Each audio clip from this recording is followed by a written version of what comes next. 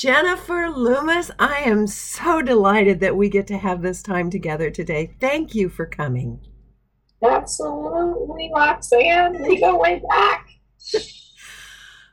You are the first photographer, and that makes the most sense because you are incredible at capturing pregnancy, birth, families. You've just done such a magnificent job. And in my office, I always had the book that you produced that told real life stories.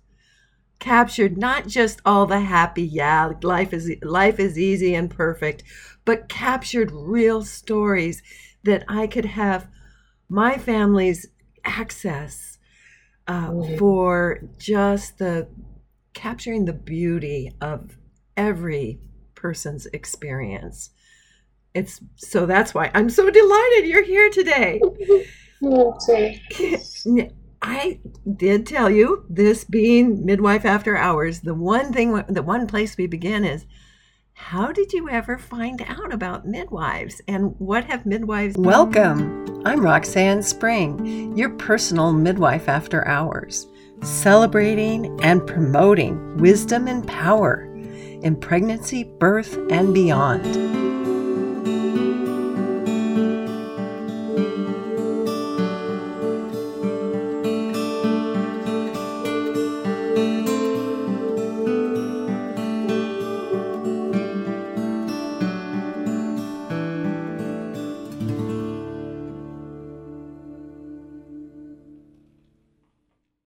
So thrilled to have with us today Jennifer Loomis.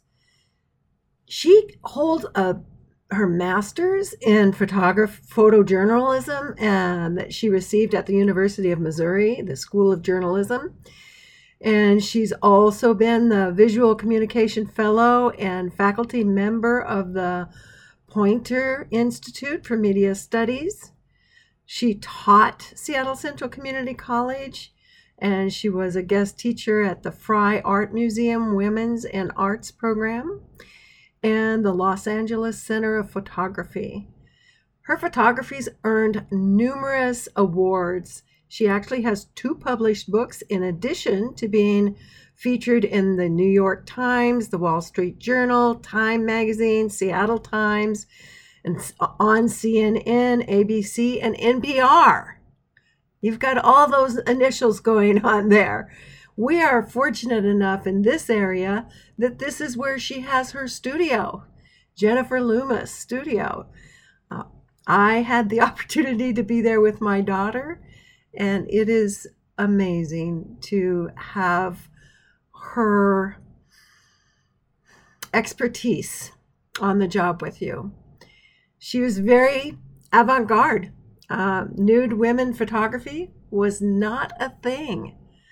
And the reason that it was not a thing, particularly of pregnancy, it was not a thing because predominantly things were all left in the male world. But thankfully, Jennifer Loomis has brought the divine feminine into our day, and now it's quite a genre, as you'll hear as she tells us her story today. Thank you for being with us, and let's get going. It's meant to you in your journey. So it's a great question, and especially for me, because midwives changed my life.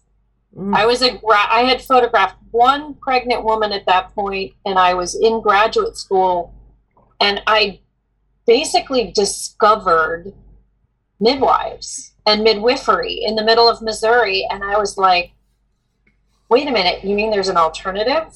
You mean there's like somebody that's empowering women and somebody that's allowing women to have births any way they want and medication free and are looking at it as a natural process. And was I 30?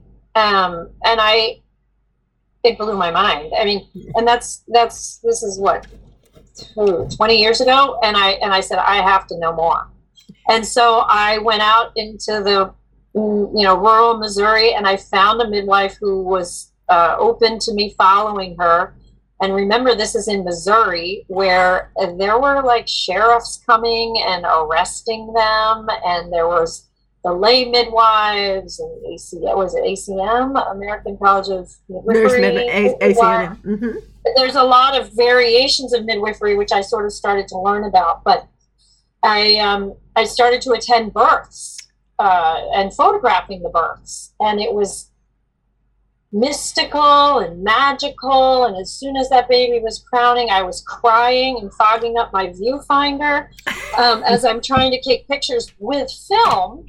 Remember, this is back in the day, and there was water births, and there was these incredible moments, and it led me into this space of how sacred the pregnant woman is, and how the uterus and the womb is this holding place between whatever your heaven is that you believe and this place called earth and this consciousness now.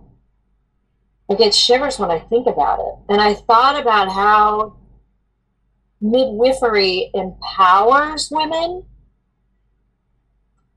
And that's when I thought I can empower women too.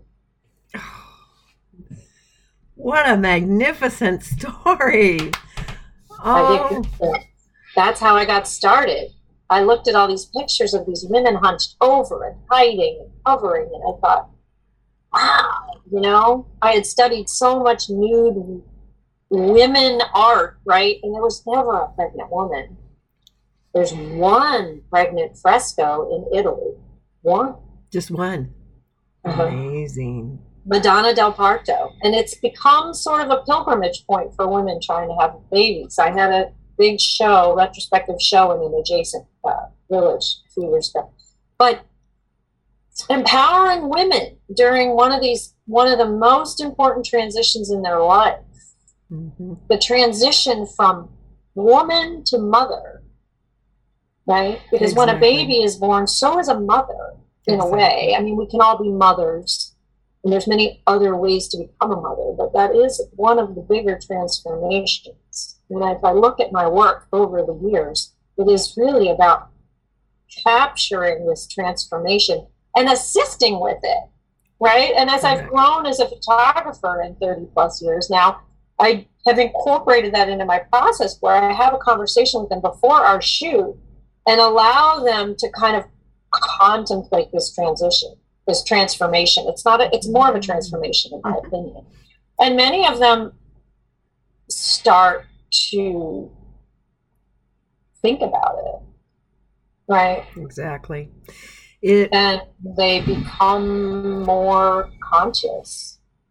And that is really where we come together so beautifully, because raising consciousness specifically to the power that's intended for a woman to experience, as well as that baby, the whole family. Really, it's such an amazing time for the whole family.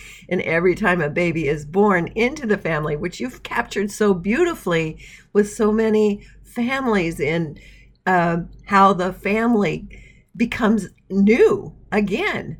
They are a new entity. They are not just the same one and they've added someone. No, it's all kind of discovering a whole new way of connecting one with another. Yeah. Yeah. Beautiful, beautiful. And you've been doing this work then for all this time? Tell us about your journey there and as a photographer. Well, I mean, it started in 1994. Right? That was when I did my first one. And I got referred by Annie Leibovitz's studio because a friend worked there, long story, but she knew I had I was photographing nudes of women at the time. And I didn't know much about the academic side of the male gaze and all that, but I knew that there weren't enough women photographing women because I think we look at it in a different way. And we have different, as I've learned through the years, gaze. We gaze at the female in a different way than the male gazes at the female. And I think that goes back to, covens and the women supporting the women. And it's still done in many cultures. When a woman has a baby, the women come in. they care for her and they empower her and they lift her up and they, support her, which is something we don't have in our culture. And I think that leaves a lot of women isolated and alone. But that's a side note. But so I started to do these women. And when I first saw my first pregnant belly, I was really taken because I'd been doing nudes of women and I thought, whoa, this is so interesting. Look at how just from a purely aesthetic perspective, look at how the body has opened up and grown and how the muscles are moving and how the back has shaped itself and, how the mom stands. And let's try to open up her heart a little bit. Let's try to create a lift and an empowered look and create some awareness of what she's in fact doing and contributing to our society. And I used to say, pregnant women are so important to our society. They should all have free parking, and these are the women who are bringing in the future beings that will take care of the planet, right? And exactly. They are treated kind of like crap a lot of the time. And so my thought was, I'm trying to create a space, at least in the studio, for a few hours where these women are like, I hate the word, but like goddesses, it's a little cliche, but where they're, I'm here taking care of you. I'm here to make you see how beautiful you are. I'm here to help you create something that's going to capture this major transformation in your life. And over the years, that has evolved. At first, it was really about me. Frankly, I was like, I want to do this. I'm into this. There's nobody else doing this. I want women to look in society to look at the pregnant form as a beautiful thing that can be gazed at, And then I would say, as I grew as a photographer, I saw more and more women coming out feeling beautiful, right? So yes. That's a second payoff, right? Like at first I was like, it's about me. I want to challenge society. Let's be this radical that I like to think I am, at least back in my 20s and my 30s. And then, it became, whoa, look at the major impact you're having on this person. And how do they carry that forward in their life and the people that they impact? So there's more and more of an impact. And because back in the beginning, I wanted to have an impact by getting in the media, right? Like I was like, if I can get this form out there, people will see it as beautiful, right? And I got a lot of pushback, like, whoa, even my grandmother back in the day, whoa, you're still doing that? Let's scratch the head, you're still taking photos of those things. So then it became about them, right? Yeah. And that rode for a while. And all of these themes are still present, right? Even in my current work in my 50s. But then it started to become about the kids. Right. Which is interesting because the children had a strong sense of validation in staring at the photo of them yes. inside their mother. Yes. Even my son at 7, yes. And when he was younger, he would claw on my shirt. I have a photo of me pregnant with him, and I'm very open to him about his birth story. And the validation, as I think of these children, that we treasured you to capture this moment for us and for you. And the same thing I believe with family photography. We believe in this family. Yes. We're going to capture this family and make pictures to preserve these times of love and sharing and connectedness. Because as we all know, they're not always present. And it's nice to have a reminder on the wall of why we do things, why we feel. So you have said so much because you've been up to so much. It is no surprise of the progression as the woman becomes in her power. Mm-hmm. And typically it is surrounded by some loving family members, hopefully the partner, and then maybe other women, as you have pointed out too. Those empowering experiences produce the kind of nurture that these children grow up with, of being that same level of respect, that same level of acknowledging. And frankly, the baby inside the belly, it's their birth also. Yeah. So it is all interconnected. Mm-hmm. I really love the way that we are coming into Women in Power. Mm-hmm. And it is no surprise that that had to be preceded by your work and by that work to raise the consciousness. And I know that you've had quite a bit actually of public acclaim. Tell me a little bit about some of the awards that you've achieved and received, if you would. I mean, let's see. I don't know where to start. So I guess one of the most interesting was having a retrospective show of all my work in Italy, in that adjacent town to the Madonna del Parto in Perugia, which is the sister city of Seattle. That was really interesting and empowering and validating for me. My work puzzles the artistic community a little bit because it's a crossover in the sense that I make money from my clients, but I'm also striving to do creative work at the same time. So it's a confusion for the art world, which is fine because I've kind of just said, I don't care. I'm going to do what I do, like I can't be bothered with your portfolio reviews and stuff. But I think that other awards that, I think being in the Wall Street Journal when my mission was really to expose, bad use of a word, but to expose this shape and form and create a viable genre, because the Wall Street Journal basically was interested in the money, right? And that's great, because as soon as I could show, I'm making $500,000 doing this or whatever, at that time, then people are like, what? I can't tell you how many people I sat next to when I was flying back and forth first class to New York and San Francisco, and they're like, you do what? And this is the CEO of FedEx or whatever, and you're making money at this? I'm like, oh yeah.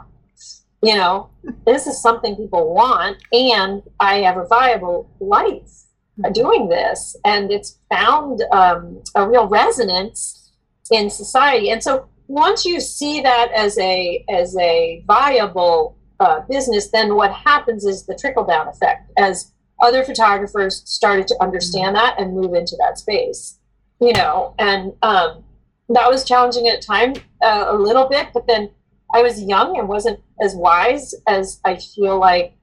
It took me about a year to be like, all right, people are copying your work, but that's okay. Let's think about community, and let's think about how many other women are going to be served here, because then you have a variety of different interests and a variety of different price points and a variety of different qualities, Yeah. And so that actually developed the genre of the maternity photography genre. And I take great pride in that, because think of all the women who have benefited. And so other awards, I got a Small Business Hero Award, which was kind of wonderful. I've been working with my business advisor for over 20 years. In fact, I just talked to him yesterday. He helped this little artist go from like, oh my God, I'm making money. What the heck do I do with this? How do I balance the accounts? And what is this? To somebody who's actually financially stable and viable, and is able to, as I am now, take time off to work, help my dad, and take care of my son. So and he's just been there with me for everything, through the thick and the thin of it. When I was like, I'm out. There have been moments that I wanted to quit, but we can talk about that. But I think awards. I think the biggest award was the media coverage. The media thinking this is interesting, right? I knew it was kind of a sexy thing, but then we achieved the greater global goal, right? Challenging society's definition of beauty. I mean, it correlated with the fashion industry changing. I mean, it was a good time to really hit that. Well, actually, very, very you were very avant-garde. You were very setting the trend and being that pioneer. So wonderful, so wonderful. If I were to ask you what has been the most rewarding, because that clearly is not necessarily tied up with acknowledgement, if in the inspiration that you had, you've been able to communicate how it has transitioned over time, how first it began with your vision, I would like to say, and then it began with seeking to see it in a broader, worldwide adaptation, and all of this growth and development and where it's taken you seems to me been very inspired all along the path. But was there a particular moment of feeling a certain rush of joy that you had something really clicked in and made you delighted? Yeah, I mean, I call it the goosebump factor, actually, and I still get it in the studio sometimes, most often. I find that, and when I first did my first pregnant woman, I was like, whoa, I got the goosebumps. And I always like to listen to that, because when I get goosebumps, it's some higher force kind of telling me, stop, hold on, there's something valuable here. And I think, the reward is the connection, right? Like, I can't make a photo if I don't like you. And I like you, right? Like, I love people and I love their stories. And they've all these women who have walked through my doors in the many different places that I've photographed and who I've connected with and who've shared their demons or their stories or their victories or their losses with me have been the guides in my life. And so why I wrote that book, because I was like, oh my God, these stories. And story is such a wonderful way to live our lives as we try to make sense of what's happening, right? And their stories and their thoughtfulness really never is lost on me, is always valued. And I would say, I still, I'm not shooting 20 pregnant women a week anymore or whatever. I mean, but it's those golden moments of goosebumps. Like, I had a woman come in, I think just last week, and she has breast cancer. She's not pregnant. She came in with her dog. And the moments between her and this dog was a rescue dog, and that's a story. It's the subtleties of our life and of our connections and our relationships that if you don't, you can miss them. I mean, it's a little creepy because I'm a photographer, right? So I know right away, like I'm weird that way, but I look at dynamics and I see stuff really, it's become second nature to me. To understand, like, how what can I find here, right, that are going to be persevere and going to be treasured over the time. One of the things back on the topic of midwives that before I forget, I wanted to say is that because of what I did and because of I was interested in empowering women and because midwives did that too, I had unfailing support from midwives. Like, at first, when I would talk to OBs, they were like, what, you're doing what? But it was the midwives and women who's, small shops, because I had no budget when I first got started. I just had those cards, like the one you got. And it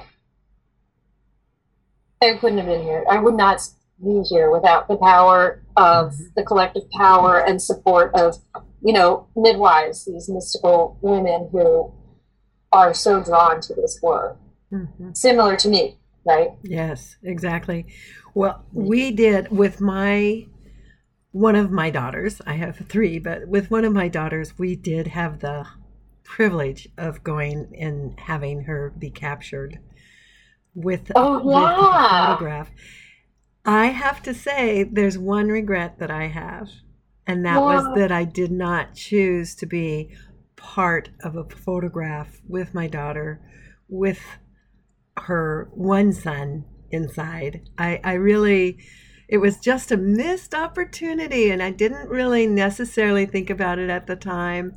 But the generational aspect of it is just so beautiful. Yeah. So anyway, I didn't capture that moment, but I remember what you speak of with that focal point of drawing forth. Midwives, that's what we do, is help bring forth. And that's what you do as a photographer. You're bringing forth the essence, the goosebumps, the connection, the one that makes you all go, whoa, that's so awesome. Yeah. Right. I mean, and think of the word midwife too. It can also be a verb. Yes, it is. What I love about that idea. We're midwifing, connection with family members, with themselves, with their new baby, with whatever they need. Yeah, absolutely. Because they all show up with something. Yes. They all need something. And that's same true for family photography too. Mm-hmm. And I'm hopefully I can provide it. Sometimes I can, sometimes I can't, but I can try. Yeah. You have had a new endeavor and have a new book coming out. You want to tell us a little bit about that? Oh, the Essential Workers? Yes. Yeah. So I was given, I heard about a project documenting essential workers during COVID, and that it was a public art project for the city of Seattle, and I hadn't ever done anything like that, and was looking for something, and just a new challenge, and I got the grant, and it was really exciting because it really married all my photojournalism degree and background and portrait, and then it pushed me hard because I had to do color. And a lot of the people I photographed English wasn't their primary language. There was that. But what was really interesting to me about this was I took the same principle of empowering my client and I took it to a community level. So I asked the community in South Seattle, which is one of the more diverse zip codes in our state, to help me define essential worker. Mm-hmm. I knew doctor, nurse, we have that, but there's a whole bunch of other people who are supporting the system to help us get to keep us stable. And so as a stable, city. And so I had an amazing experience, and I had a fire in my belly that I hadn't seen in a while, waking up at 5 o'clock and hunting a light and going and standing next to something, getting a guy backlit who was an Uber driver, and, really just excited, finding a bread baker and just talking to all these people about their story. Wow. And what they were doing, and how was it to be a nurse being on the front lines when nobody knew anything. She wrote a letter to her daughters thinking she was not going to make it. Could this be the virus that wipes us out, right? So that was wonderful. And so the city, I did the work for the city. So the city purchased a bunch of images which will start showing up. And so as far as the book goes, I self-published 1 or 2 copies of the book because I needed that closure. Does that make sense? Yeah, absolutely. And so I have that. I'm very proud of that work. Very proud of that work. It's all the women, all the people are looking at me, and it's a very complex portrait. And I have a quote from a woman who I really admire named Royal Allie Burns. She's an artist in Seattle and has been here for a long time. And she said, Your work is powerful. Thank you for your brilliance. Stay aggressively brilliant and strong.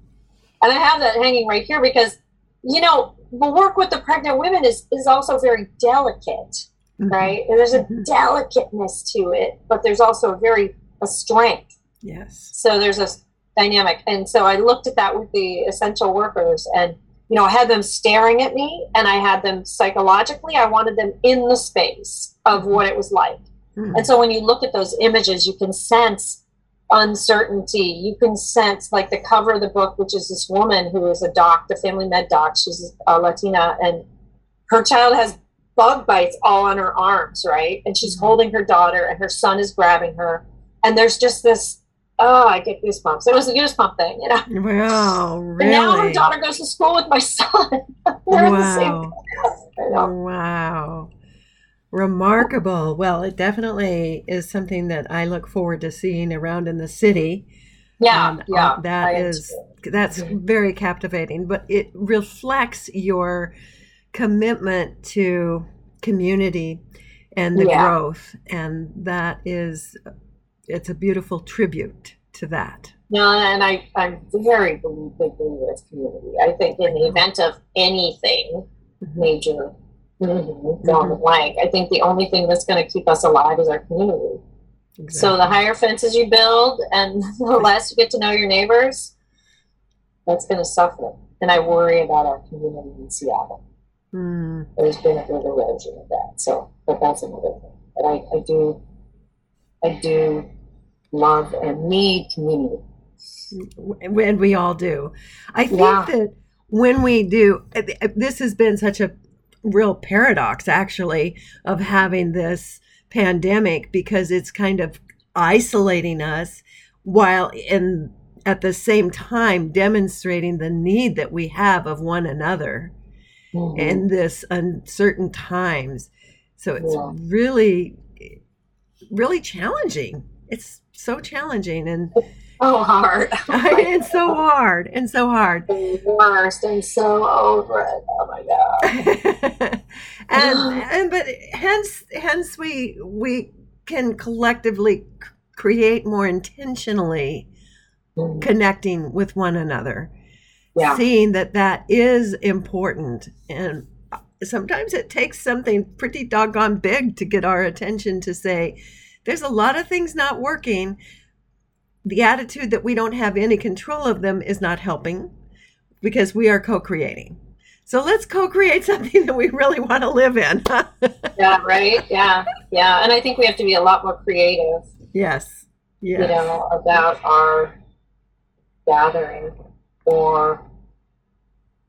We've gotten a lot. I was just talking to my assistant my assistant in New York about this, there's been a real shift for many of us in our friends' circles, right? As we've become closer with some, not as close with others, it's really like I don't know if it's a value call, but it's like a trust, right? Our whole notion of trust and what does that mean becomes to the forefront as you're having to navigate something that's potentially lethal. Right. My nephew refers to it as his bubble. He has his bubble community, or of friends, and they have that amongst them. They have those agreements and that sense of trust. And those are levels of commitment that haven't been so much actualized in a casual way that we've related to each other in the past. Yeah, it's interesting. Well, tell me, what do you see? I know that I personally do know quite a few photographers, as you mentioned. Once you've created this genre, then the build it and they did come. There's a lot of them. And I appreciate that you have that gratitude for that, and for the fact that so many families are being served by this. Oh yeah. in photography, I have no idea how it flows or doesn't. But what do you have as a vision for what you would like to see in terms of that whole field of awareness? I'm not clear on that question. Awareness of women or? Well, yes, because that's been, well, you have expanded, as you've already shared, you've expanded it to children and families. If there was, in the midwifery community, there are, as you mentioned before, several different pathways and several different ways that in settings that they are working in, and a variety of that. But trying to see how a unity of those various pathways could make a big difference in how the world is perceived. Photography is universal, and yet there is, it's a world unto itself. I don't even know what I'm asking here. With photography, what's the next step? Let's just go there for you. For me or for the you? Whole, for you. Let's start there. Unless you have something that is a bigger, broader picture, but. Well, I think there's a big movement in photography. At least I see in the photographic community of community over competition. It's sort of a mantra. And I was out of the loop for a little while having a baby, and I came back and I really liked what I saw, like big photo groups of referrals and people trying to, people asking vulnerable questions, talking about pricing and things like that never really existed in the very beginning of when I started. And I mean, I don't know if it's fair to say, but it was a pretty male-driven environment at the time. And I would say now you have a good mixture of men and women. I think there's a much lower barrier to entry with the digital photography. So you do see a lot of women picking it up. They like it. It's easy and they can make good money, and then they go forward with that, or they don't if it gets too crazy. But I like that there is that kind of communal feel going on. That seems really lovely, actually. I think when you have a lower barrier to entry, you also have varying degrees of quality, and I don't think that's bad, actually. I think because everybody has a different aesthetic and a different eye, and some people notice things and others don't, and then you've got then you've addressed the question of accessibility, right? Then it's accessible to everyone, and that is something that is very wonderful because of the empowerment that goes on in families across the board. I think in photography itself, one of the sides that I'm a little concerned about is the messing with reality in a way that I don't always think is what you want to do. In other words, like there's a lot of effects that are added to photos to create something that's a little bit brighter than reality. And my concern with that is you're creating a standard that can never really be achieved. Mm-hmm. Like you make a certain location look incredible and then you go there and it's not that great. And so I'm worried about that a little bit. I also am a photojournalist, so I don't like fucking with that stuff. Sorry. Oh. I want authenticity. I want real. I don't want to, take a drop a sun ray in there if it's not really there, or if I couldn't recreate it in my photos, right? Like I can use a filter to do that, so maybe that's okay. But I think we really need to, just like I troubled with how they make women look and how all of a sudden it's been great. You're seeing all different types of bodies in advertising now, because I think we want to make sure that reality is portrayed accurately. And as far as my own work, I don't know. I'm at a sort of a weird place in my life. I I'm in that sandwich generation. Yes. And, I think I mentioned that my dad is about to pass away any day now. I'm very preoccupied with making sure my son is raised as an empathic male. And I'm very preoccupied with being the best parent I can be. And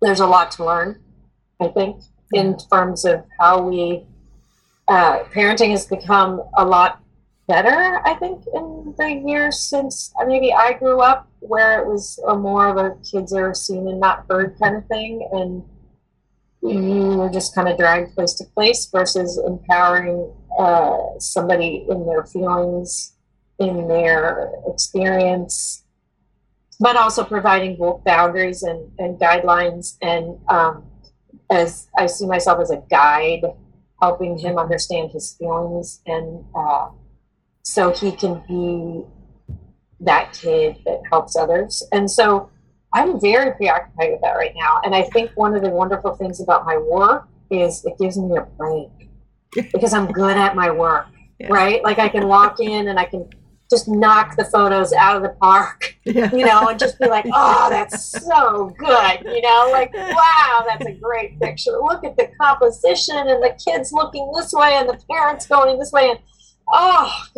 look at the movement, and then I go back into parenting and I'm like, oh my God, I have no idea what I'm doing.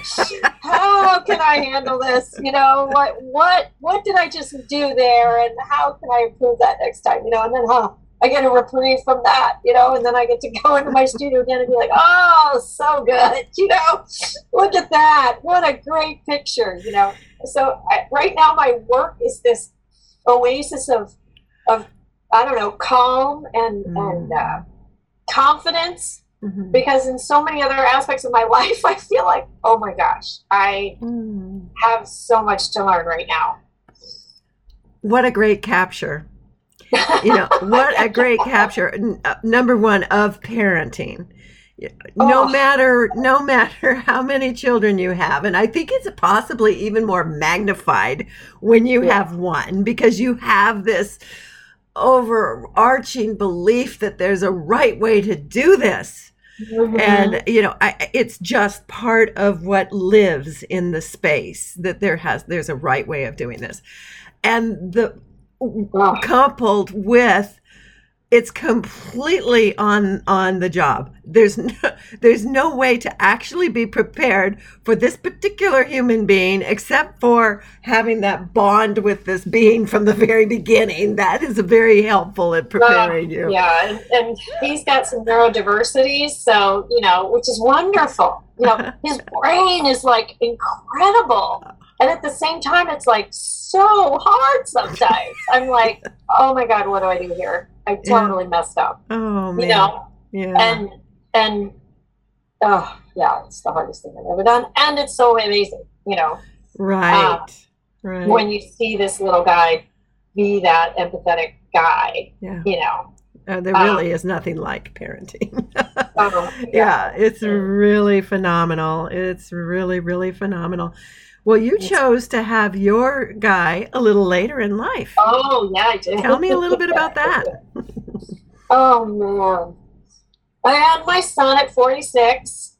I was told, so how do I say this? I was working so hard. I was just like, there is no way I can have a kid. I just wasn't ready. I wasn't ready for anything, really. I was never ready for marriage, and all my friends in their 20s were getting married. I was like, no way, man. I'm going out. I'm traveling. I'm getting schooled. I'm doing stuff. Why would I? That just seems like such a trap. And it would have been a trap for me. And not for everybody, but it would have been a trap for me. So I did everything backwards, I say. So, I bought the house, and then I found the guy, and then I was ready to have a kid. And I was, I'm very honest with my lack of fertility. I was told by kind of an insensitive doctor, you won't be able to have your own kid. You're going to have an egg donor. So that was devastating.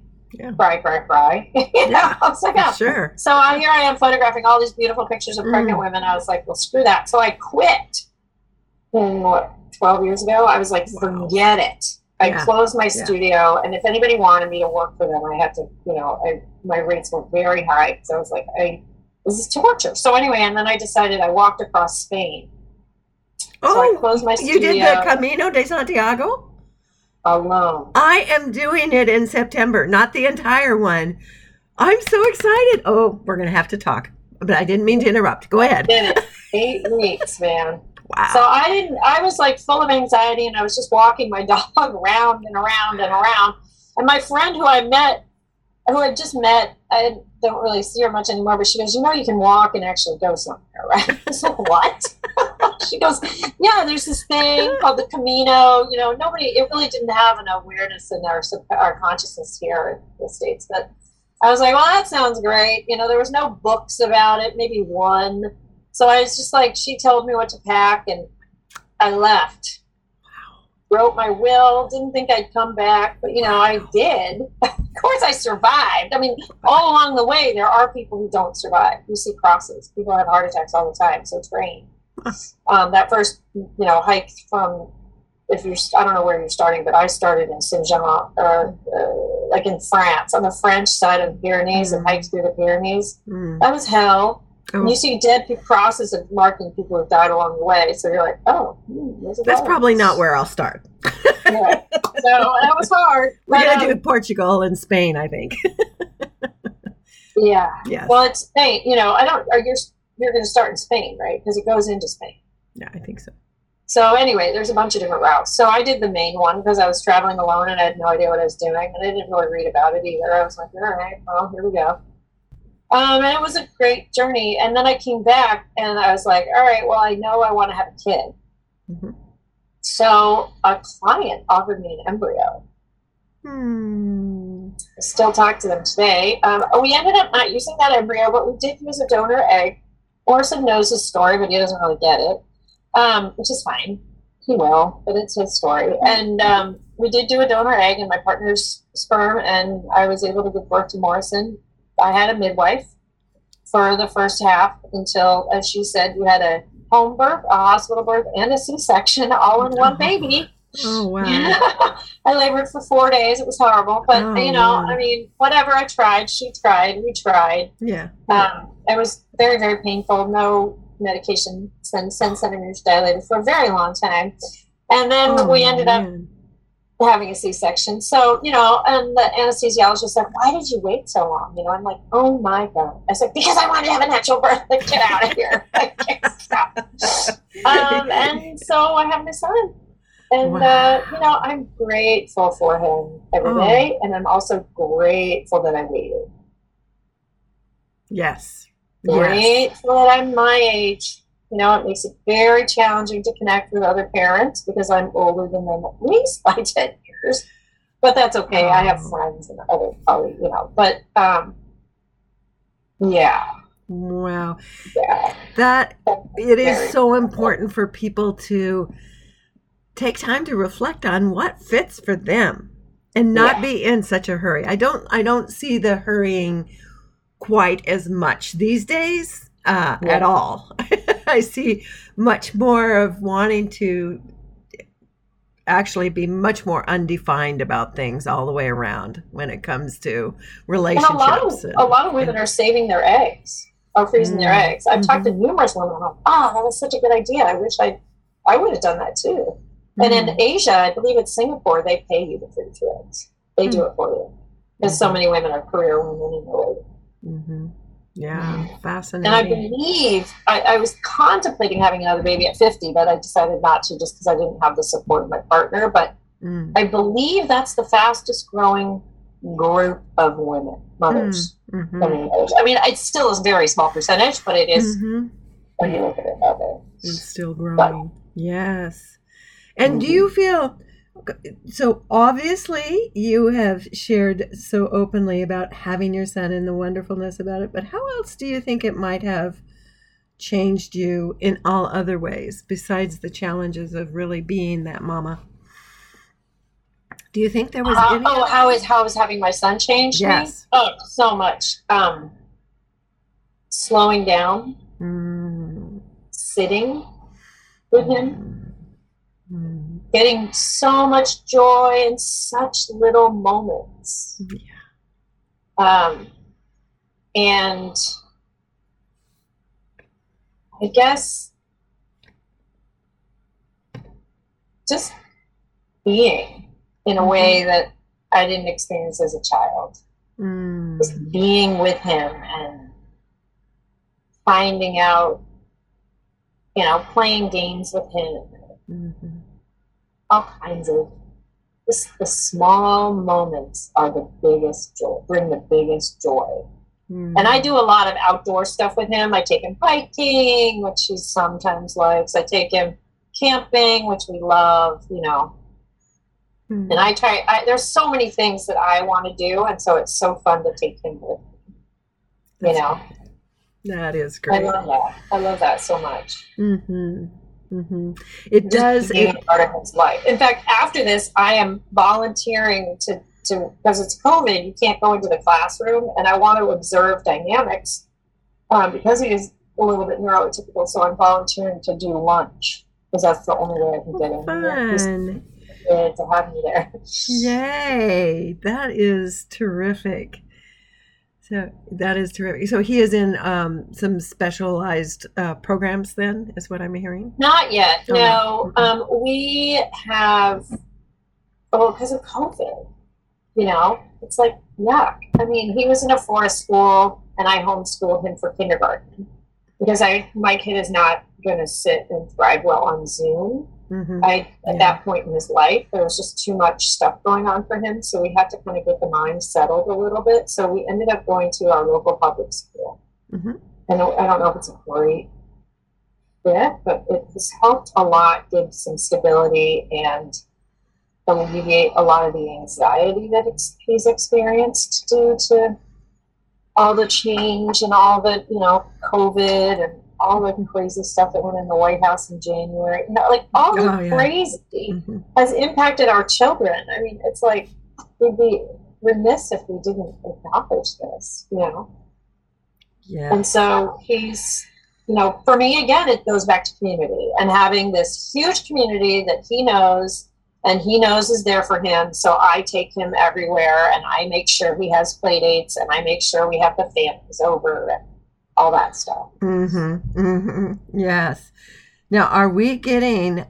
I think that we're getting close to the end of our time together. So I just wanted to say, is there anything else that we didn't get to that you would like to leave us with or share?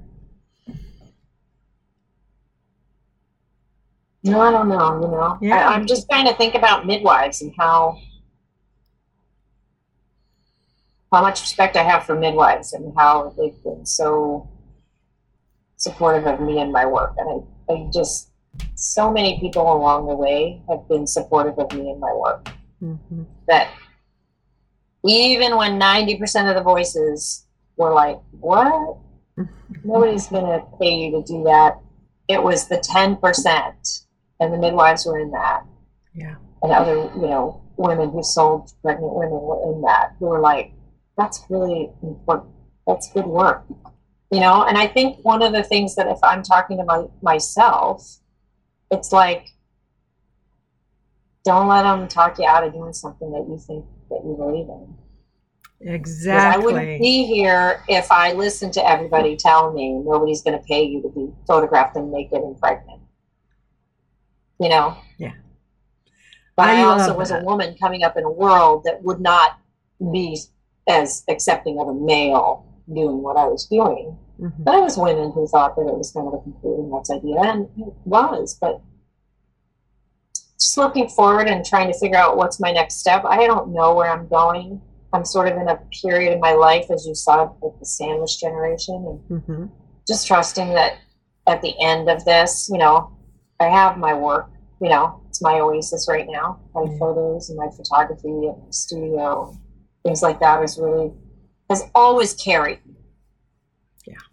Yeah. The women have always carried me. The women I walk in and meet in the studio, I could be having the worst day in the world. They have always helped me as much as I've helped them. Well, I would and I'm say in a period now where I need their help. You know. Well, and that is reflective of how we all need each other. We really do, and I am a great appreciation of the fact that you've shared this time with us today. I'm very, very love and admire the work that you do, and I send you my heart, my prayers to be with your dad as he departs, and the accommodations for your mama and all those things that come into your lives in the sandwich generation. Right. And what I would love to do is have you let people know the best way to get a hold of you. Oh, okay. So I would say the website is the best. It's jenniferloomis.com, JenniferLoomis.com, all one word. There's email on there, phone, Instagram, or whatever. Yeah. You know, all that stuff. And I'm so appreciative of you, Roxanne. You're just still that sunny smile that's just so unconditional and supportive. And as as we've grown through the years, you're still that stable, beautiful force that you always were. But you haven't changed. It's so nice. Oh, thank you so much. And thank you again for your generosity of time in this interview. Thank you so much. Well, you bet. We'll see each other soon. I'm counting on it. Yeah. All right. Thank you. You're welcome. Now we'll end the program with one of Jennifer's recent musical likes, Capercaillie by In Exile.